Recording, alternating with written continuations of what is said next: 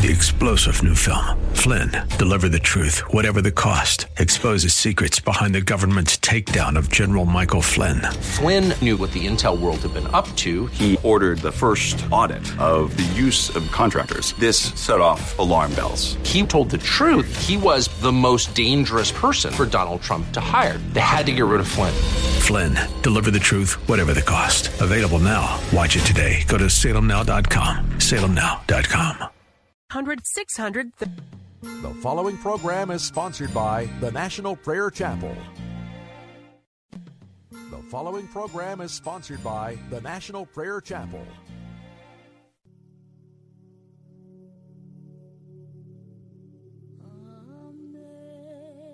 Amazing grace, how sweet the sound that saved a wretch like me. I once was lost, but now am found. Was blind, but now I see. Through many dangers, toils, and snares, I have already come. 'Tis grace that brought me safe thus far, and grace will lead me home. When we've been hills and thousand years, bright shining as the sun, with boundless days to sing God's praise. And when we first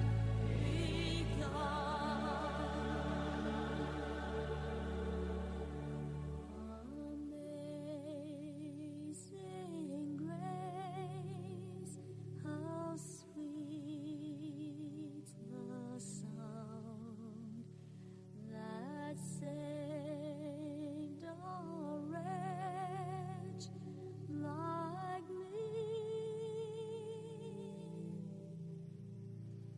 I once was lost, but now am found. Was blind, but now I see.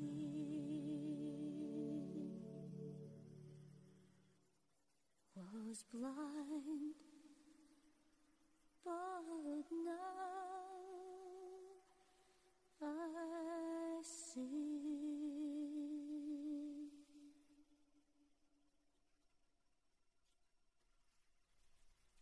Welcome to Pilgrim's Progress. I'm Pastor Ray Greenlee from the National Prayer Chapel. I didn't sleep very well last night. I was up at least 6 times, wandering around the house, crying aloud to the Lord in deep prayer, tears. This morning, I got ready to leave the prayer closet and go get some lunch before I did this broadcast. I arrived at the Panera where I often will go for a sandwich, half a bowl of soup. When I walked in the front door, the manager was there to greet me. He gave me a big hug. He said, "Pastor, go sit down over at that table. I have your lunch coming." I was amazed. I said, "Brother, yeah, just go sit down. I have it coming."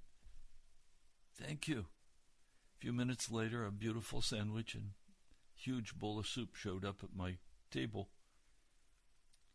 After I ate, I went to find him. He said, "Pastor, when I saw you get out of your car, I saw the way you were walking, and I saw the expression on your face, and I said, that only comes from heart sadness. He needs some food."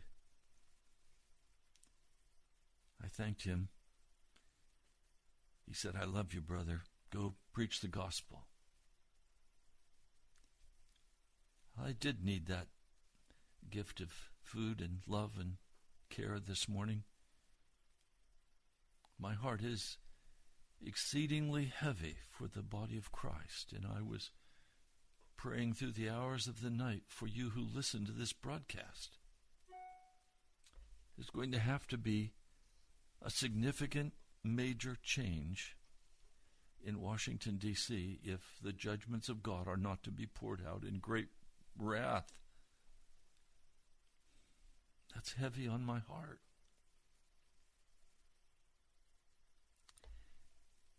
As I prepared the message that I'm going to share with you today, I went back to the story I've been sharing, the woman at the well.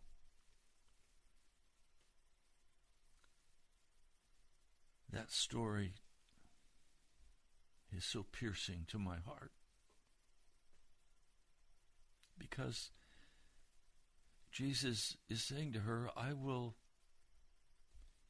if you ask me, I'll give you that living water, and it will spring up inside of you in your belly, and it will be streams of living water will flow from you.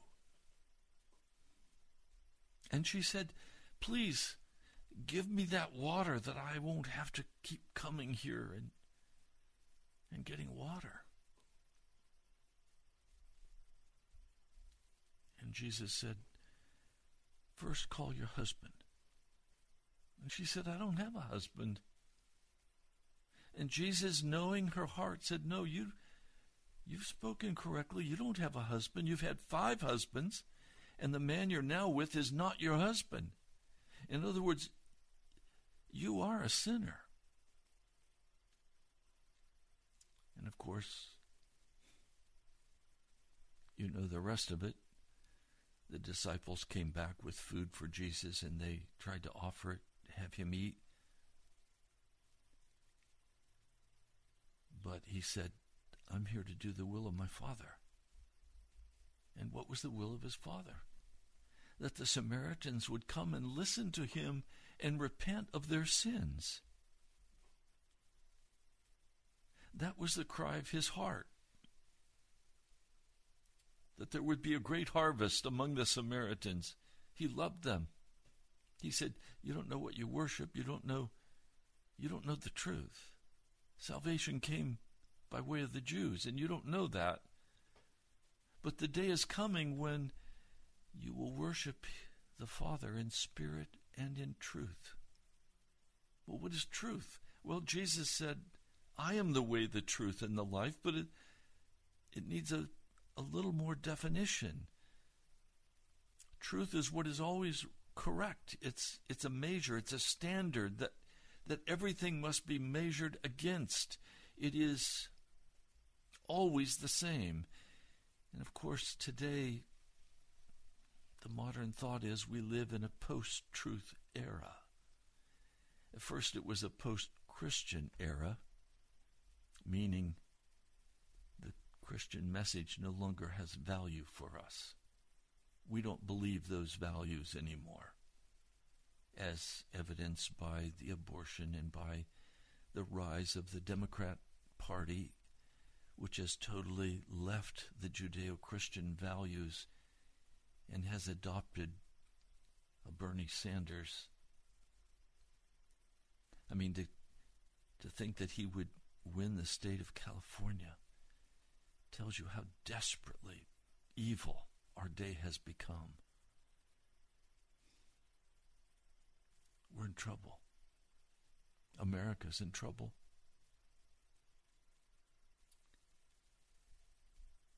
And of course,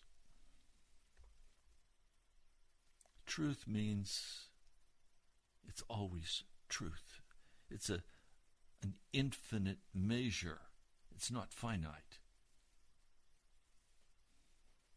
Culture is finite. It changes and shifts, and style changes and shifts. First it's large lapels on men's suits, and then it's narrow lapels. It's wide ties, and then it's narrow ties.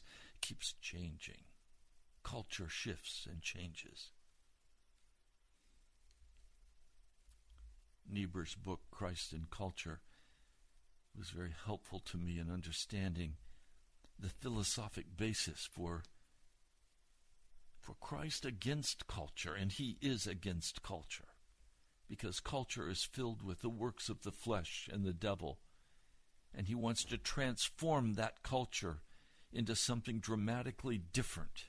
He's not pleased with the American culture in any respect, or the Chinese culture. He's not pleased with the black culture or the white culture. We have to move beyond culture. It's not about being black or white or Asian or Indian. It's about Jesus.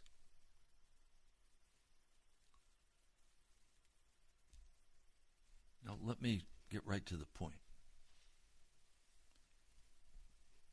I want to talk to you about the key to true revival. I am a holiness preacher. I believe in revival. I believe in the moving of the Holy Spirit. I believe in the power of Almighty God to be exercised in our culture. And Charles Finney was probably one of the greatest evangelists since the Apostle Paul. He was a revivalist holiness preacher. And I want to read just a brief portion of his book, Holy Spirit Revivals, to begin to get at this very painful, difficult point that I've been trying to preach about all this week. I'm not trying to be offensive or contrarian. I'm trying to address the great sin I see among us, that I've been raised in, that I have fought against from early as a little boy. I knew it was wrong, but I didn't know what was right.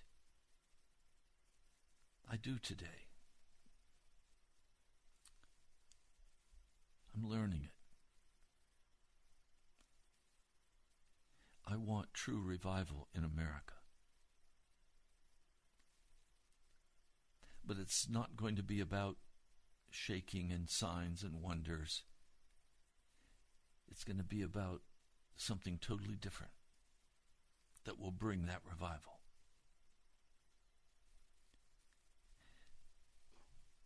On page 166 of the book Holy Spirit Revivals, he recounts his experience with a pastor, Patterson, a very large church, influential church. And Finney had been preaching very clearly about sin and about the need to get right with God, to lay your life down, to be crucified with Christ. And they are having a large meeting of what they call inquirers. That is, people who have some interest in going deeper with the Lord. He writes, "Before I knew it, Pastor Patterson arose and in a very excited manner said, 'My friends, you have turned your face Zionward, forward.' He went on in an exhortation for a few moments in which he distinctly made the impression that they were now on the right way and that they had only to press forward as they were doing then in order to be saved. His remarks pained me exceedingly, for they seemed to tend to self-righteousness, to make the impression that they were all doing very well, and that if they continued to do their duty as they were doing it now, they would all be saved. Now, this was not my view of their condition at all, and I felt perplexed as to how I should counteract it. At the close of the meeting, when I summed up the results of our conversations and made an address to them, I alluded to what Mr. Patterson had said. I remarked that they must not misunderstand what he had said, that what he had said was true of those who had really turned to God and set their faces toward heaven by giving their hearts completely to God. But they must not think of applying this to themselves if they were convicted but had not yet repented, believed, and given their hearts to God. For if their faces were not turned Zionward, then they were really turning their backs on Jesus. If they were still resisting the Holy Spirit, still on the way to hell, and still without submission and repentance and faith, then they were only increasing their condemnation.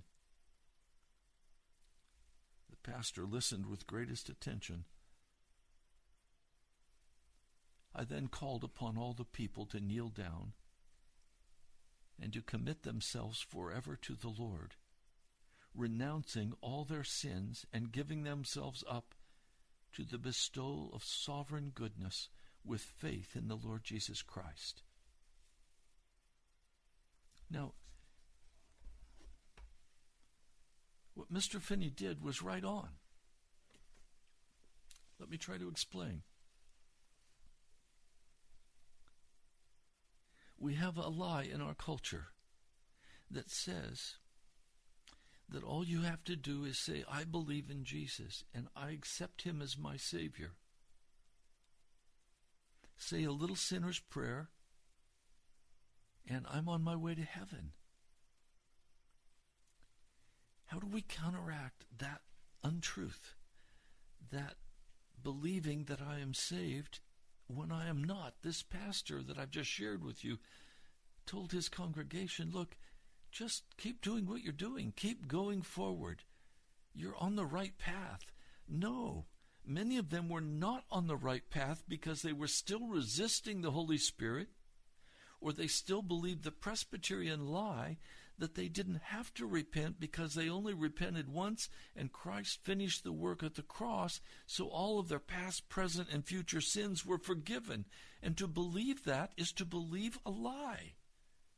And it's responsible for the great wreck of America today, because the pulpits have not burned with loud cries and calls for God's people to repent and give themselves utterly and completely over to Jesus and be transformed into his likeness.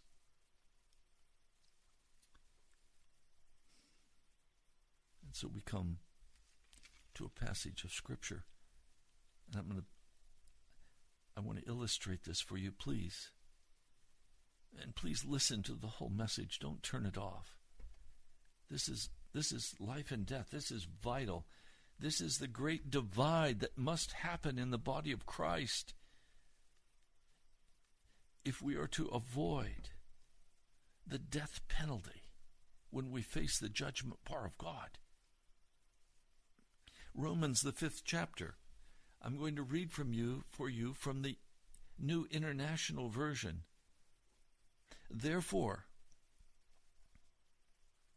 since we have been justified through faith, we have peace with God through our Lord Jesus Christ, through whom we gained access by faith into this grace in which we now stand. Well, let's understand what it says. Therefore, since we have been justified through faith, we have peace with God through our Lord Jesus Christ. And of course, the modern preaching is that you are justified by faith when you accept Jesus as your Savior. And that then you are justified.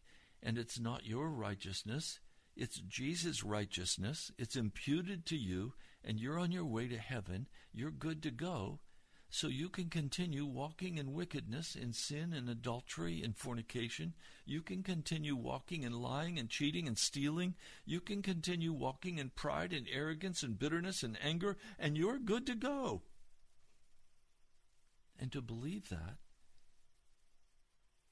is a total mistranslation of this passage of Scripture. What do the words actually mean? The word for justified is dikasune. In the Old Testament, it meant to cover over sins, to declare righteous. And of course, those sins were not forgiven until Jesus died on Calvary. But after Jesus died on Calvary, it no longer means to cover over. In the New Covenant, it means to make righteous. To make righteous.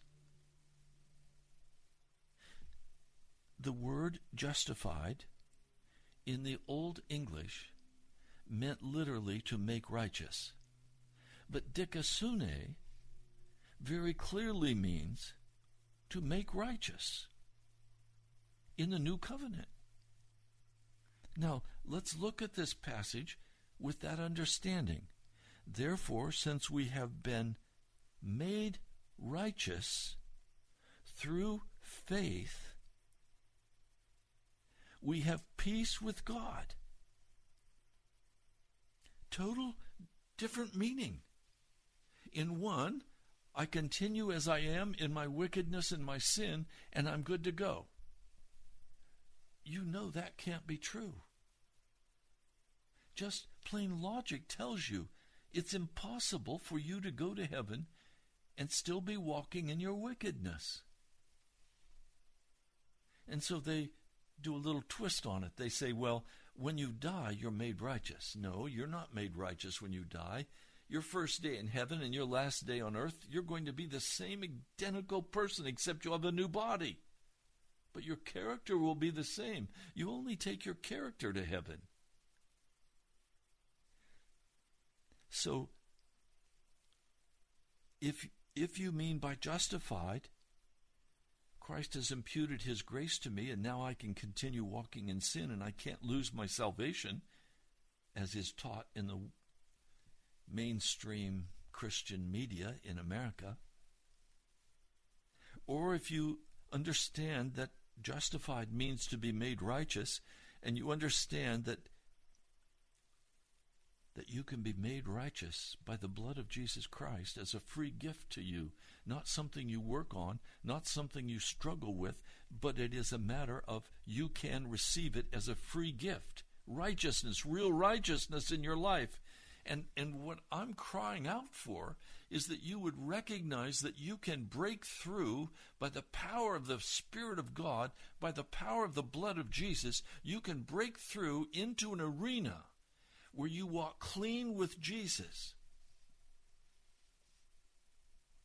where you have a clean conscience, where the bondage of drugs, the bondage of alcohol, the bondage of illicit sex, the bondage of bitterness, the bondage of rage and anger, those things no longer have any power over you. You are set free. You are made righteous in reality. That's the gift of Jesus dying on Calvary.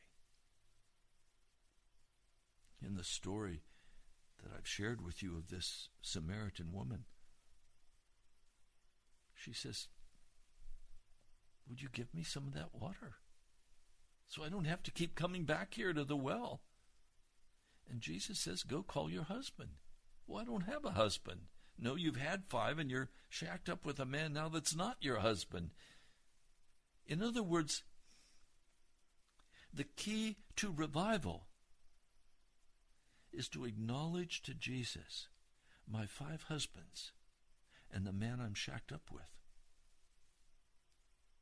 to begin to deal honestly with my sin. Until you're willing to do that, you have no chance of heaven. I don't care if you attend church 4 or 5 times a week. You give your tithes and offerings. You're very active in all the ministries of the church. But if in your heart you are still walking in wickedness, fornication, drugs, television violence, violence in the movies, the world and the flesh and the devil, if you're still involved in that stuff, you can't be saved until you come to Jesus with your 5 husbands that you've left and the man you're shacked up with. Now,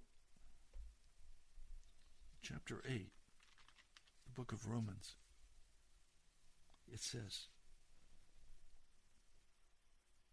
therefore, there is now no condemnation for those who are in Christ Jesus, who do not live according to the sinful nature, but according to the Spirit.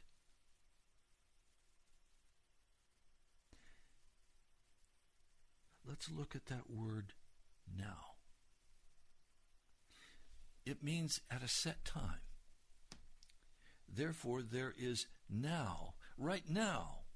Well, what has happened to create that now? If I send a birthday gift wrapped beautifully to my grandson, and my daughter takes that gift and she puts it on the hutch, and he comes every day and he looks longingly at that gift and he wants to unwrap it. And he says, "Can I have my gift today, Mama?" "No. Grandpa said not until your birthday." "Well, what do you think it is, Mama?" "Well, I don't know." "Well, why can't I open it?" "Well, because now is not the time." And finally his birthday comes. And he comes rushing in after school. And he says, "Now, Mama, may I open my birthday gift?" "Yes, son. Now you can open it." And eagerly he opens the gift.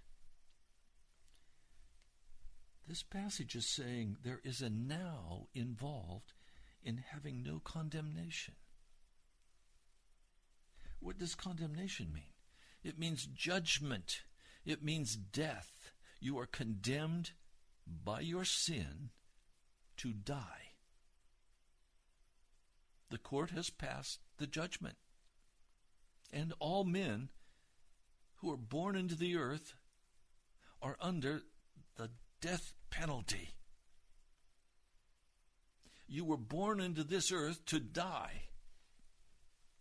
And you will die if you don't have a now in your life. You must have the now so that there is no condemnation for those who are in Christ Jesus.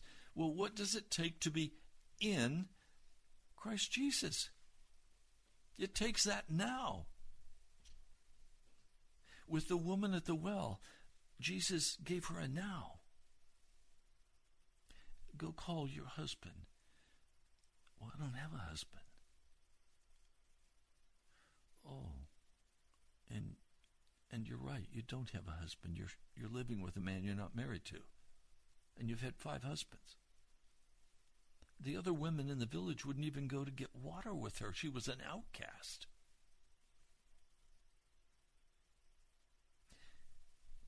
She had to have a now before she could get that water. And guess what? She didn't get the water yet. I pray that she did after Jesus was crucified and rose. I pray that Samaritan woman and the man she was living with found the now so that there was no condemnation against them. You must find that now. That now is the key to true revival. revival can happen at any moment in your life. Now, we usually think of revival as being something that happens to the church and then to the community, and the presence of God comes down. And sinners face that now moment when they have to confess their sins and get right with God. Therefore, there is now no condemnation for those who are in Christ Jesus, because through Christ Jesus, the law of the Spirit of life set me free from the law of sin and death. The law has decreed sin and death for every living human being. Revival comes when we understand the now, and we begin to act in that. And the reason I didn't sleep well last night, and the reason I'm having a hard time even sharing this message with you, is that I know that many of you have not yet surrendered everything to Jesus. You're still in charge of your own life. You're still walking in the wickedness of the wicked culture that we're a part of. It is vile, it is unclean, and you're still walking right in the midst of it. You love the NASCAR, you love the Redskins, you love the clubs, you love the alcohol, you love the wicked music. As one man said to me, Pastor, I love to go to the dance hall. I love the music. I love grinding with other women. With women, I love grinding. What? He's hellbound. And as I've presented the gospel to him, he said, well, someday I might turn to Jesus. If he has that opportunity again. I warned him and I said, no, please be aware. You don't just turn to Jesus any time you decide you might like to. You have to be called by the Spirit. This is not a game God is playing. You don't get to play Russian roulette with God. You don't get to decide, oh, I'll live like hell, and then when I decide I'll get right with Jesus. It doesn't work that way. The chains of sin bind us and cling to us and make it impossible, after rejecting so many times the call of the Spirit, to even respond to the Holy Spirit. Remember Esau. With tears he sought the blessing, and he was unable to gain the blessing even though he wept. This strong, tough man, Esau, could not gain the blessing because he had waited too long.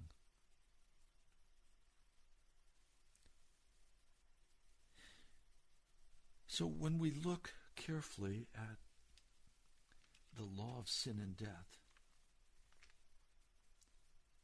the law can't set me free.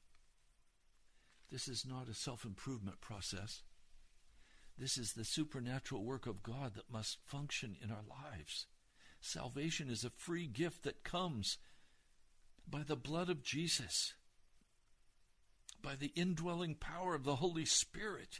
It is a supernatural act of grace that God wants to extend to you today, to turn from your sin and your rejection of Him.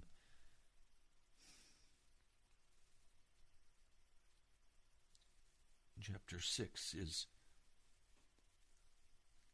is the woman at the well being told that, no, you don't have a husband. You're living with a man you're not married to. In other words, if you want this water, this living water, you're going to have to leave your sin, lady. Why didn't Jesus just say to the woman at the well, look, I'm the Messiah, and I grant to you salvation. All you have to do is believe in me. Oh, I believe you're the Messiah. She later said, I know the Messiah is coming. And Jesus said, I'm the Messiah. She believed that he was the Messiah. But believing that Jesus was the Messiah is not salvation. The devil believes that Jesus is the Messiah, but he won't confess his sin. He won't repent of his evil. And he can't be saved. So chapter 6 of Romans takes us into that preparation for the now that revival could happen in our lives.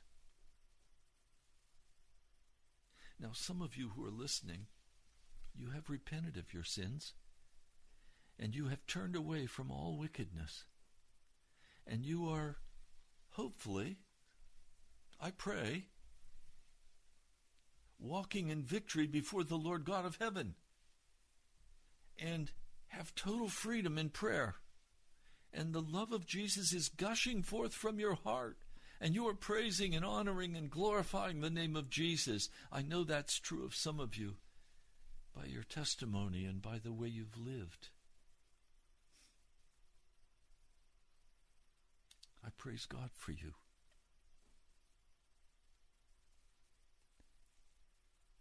But for many of you, that's not the case. That's not how you're living. Paul says, shall we go on sinning so that grace may increase? By no means. We died to sin. How can we live in it any longer? Or don't you know that all of us who were baptized into Christ Jesus were baptized into his death? We were therefore buried with him through baptism into death, in order that just as Christ was raised from the dead through the glory of the Father, we too may live a new life. That new life can only come as we prepare for the now. And we prepare for the now by repenting of every known sin against Jesus and against anyone we have association with. It is making a clean break with our old life. It is turning off the wickedness. It is turning away from everything that does not glorify Jesus. It means you turn your back on this culture. You no longer are a cultural Christian. I ask people, is there anything between your heart and God? Do you have a pure heart before God? And they look at me like, did you come from Mars? And I say, do you know, are you still walking in sin? Yes, I'm working on it, Pastor. I'm doing my best. No, what I'm talking about is not a life of struggle.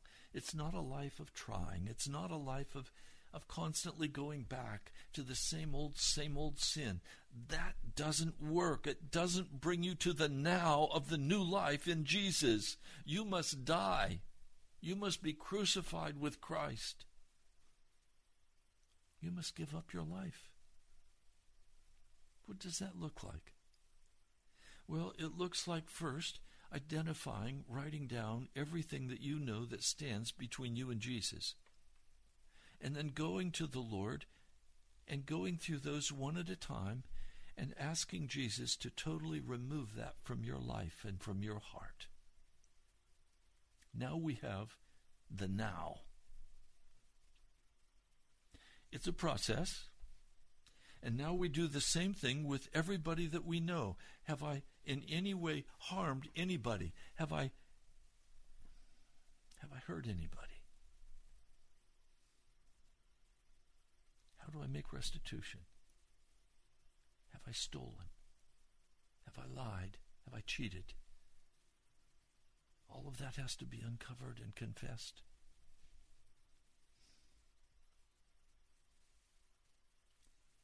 It has to be given into the hand of Jesus.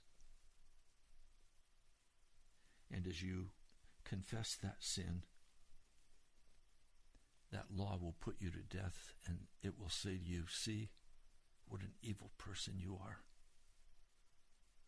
And your response must be, yes, I see what an evil person I've been. But I'm now turning to my Savior, to Jesus. And I've confessed all of that. And I now stand by faith that that's under the blood of Jesus. It is washed away. It is removed from me. And I now stand in the grace of the Lord Jesus Christ. Now I stand in the grace of the Lord Jesus Christ. What just happened? Revival. True revival. Now, I'm not in any manner taking away from that happening in a whole church. The cry of my heart is that that would happen in your church. I want that to happen for your pastor. A member walked into a pastor's office. The door was slightly ajar. It was a Sunday after the service, and this person just was one of the leaders, pushed the door open, and there was the pastor. And the screen of his computer was directly in line with this person's eyes. And the screen was filled with pornography.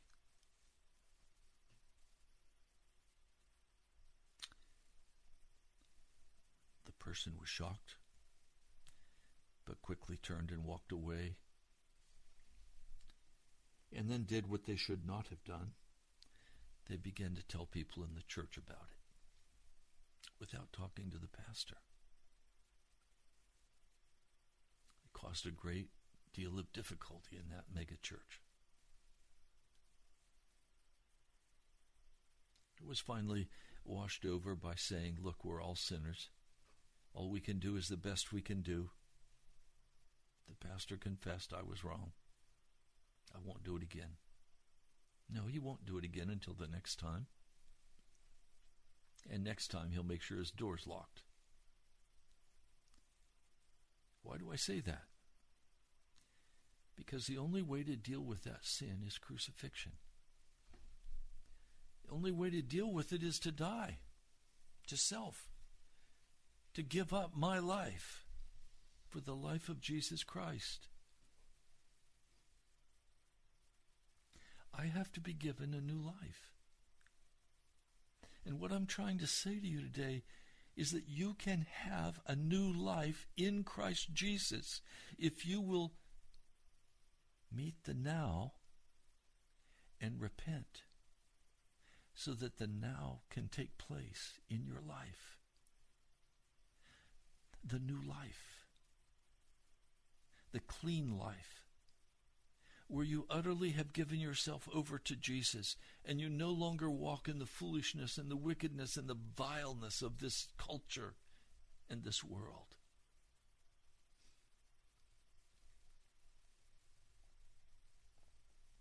I saw, as I was driving back from having lunch today, a car with a sticker on it with a local church. And then beside that sticker, there was a sticker with a curse word. I was shocked.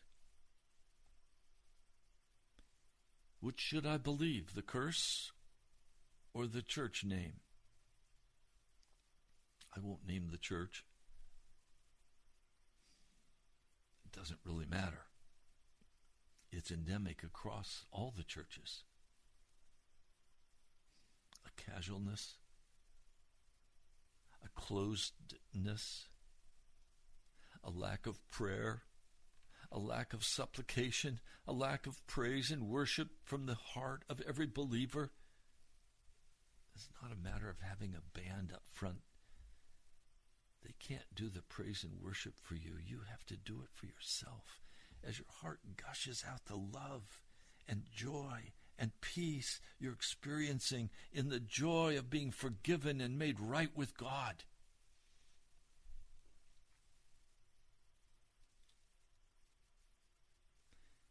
Don't you know that all of us who were baptized into Christ Jesus, do you notice the only way you can get into Christ Jesus is by baptism? That's baptism of the Holy Spirit. We're not talking here about baptism of water. We're talking in the 6th chapter of Romans about the Holy Spirit baptism, who regenerates us, who makes us new, who teaches us about the Lord Jesus, who woos our heart and convicts us of our sin. The only way you can get into Christ Jesus is to be baptized into his death. Now I know, and this is why I couldn't sleep last night. I was so distraught. For you, for many of you who are listening to this broadcast, because you've believed a cheap grace, you've believed a cheap gospel that you can walk in Jesus in the midst of your sin. That at Calvary, past, present, and future sins were all forgiven. No, the provision was made for the forgiveness of your sins. To forgive means to remove. It's aphemy in the Greek. It means to be removed, to be lifted up off of, to be taken away. As long as you hold to the cheap grace and believe that you can be in Jesus and be in sin, you will not have that now moment where the mighty power of God comes and transforms you into a new creature. It will be the same old, same old. So if before you were baptized in water you were fornicating, you'll go back and begin fornicating again. Because you're the same old, same old.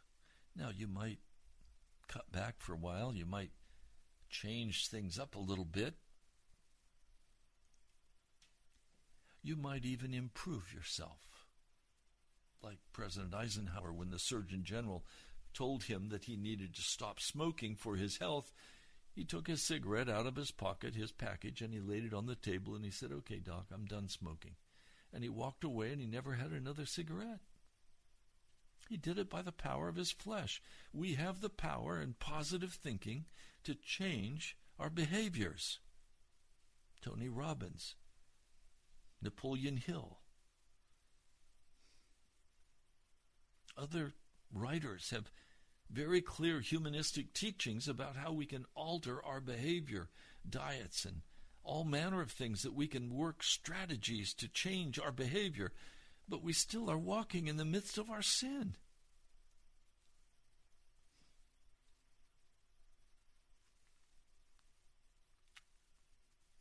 So what are we going to do? Do you want revival? You can have revival.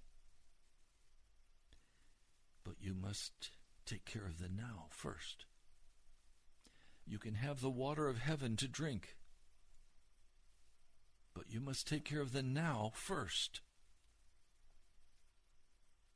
The now is the issue.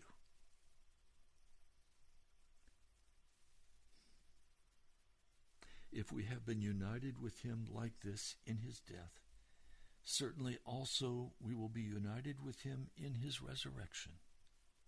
For we know that our old self was crucified with him so that the body of sin might be done away with, that we should no longer be slaves to sin, because anyone who has died has been freed from sin. Now, if you're still walking in rebellion against God, you have not yet died in the now of Scripture, where there's no condemnation in Christ Jesus cannot belong to you. You are still utterly condemned before God as a sinner. The only possible way you can escape death for your sin is to repent and turn aside from it.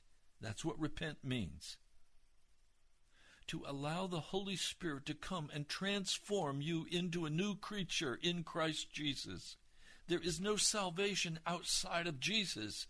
There is no now outside of Jesus. You will be under condemnation, and this causes me great heartache because I see the church in America teaching cheap grace. Easy believism is My pastor, David Wilkerson, would say, I see the church as a social organization. And when the world looks at the church, it wants to ask the question, how can you be useful to us in our culture? What are you doing about housing? What are you doing about the poor? What are you doing to contribute? We can't look at Christ that way. We can't look at Jesus and say, what can you do for me, Jesus? No. I must deal with my sin, and I must be crucified with Christ. And now I no longer look at Christ like the world looks at him. What can you do for us today? What new miracle can you give us today? Can you give me food to eat? Can you give me my money for the car? Can you give me the money for the rent? Jesus, can you heal me? What can you do for... No. It's I died with Christ. I'm crucified with Christ. I give up my life for Jesus.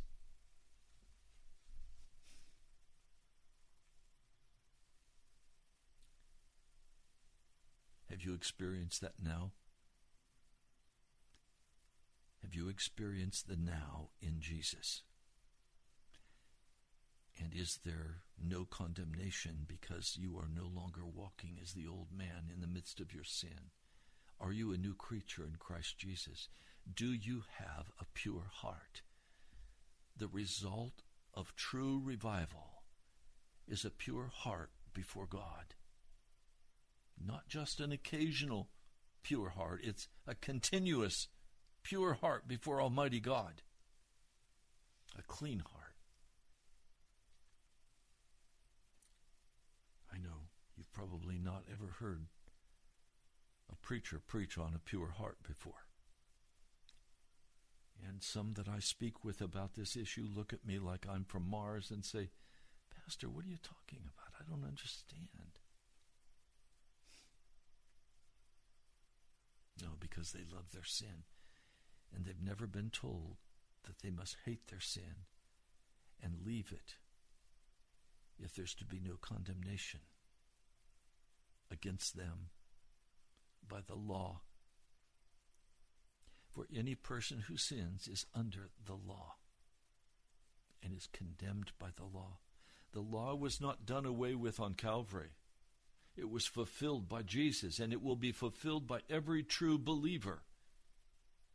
But if you walk in sin, that law is effective, and it will cause you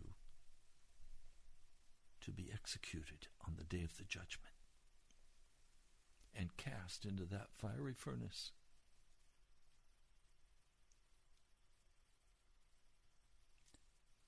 What are you going to do?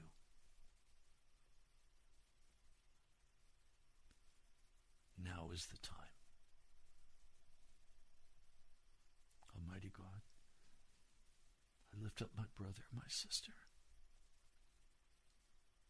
I ask, Lord, that you would break every lie, that you would uncover every false teaching, that you would heal my brother and my sister.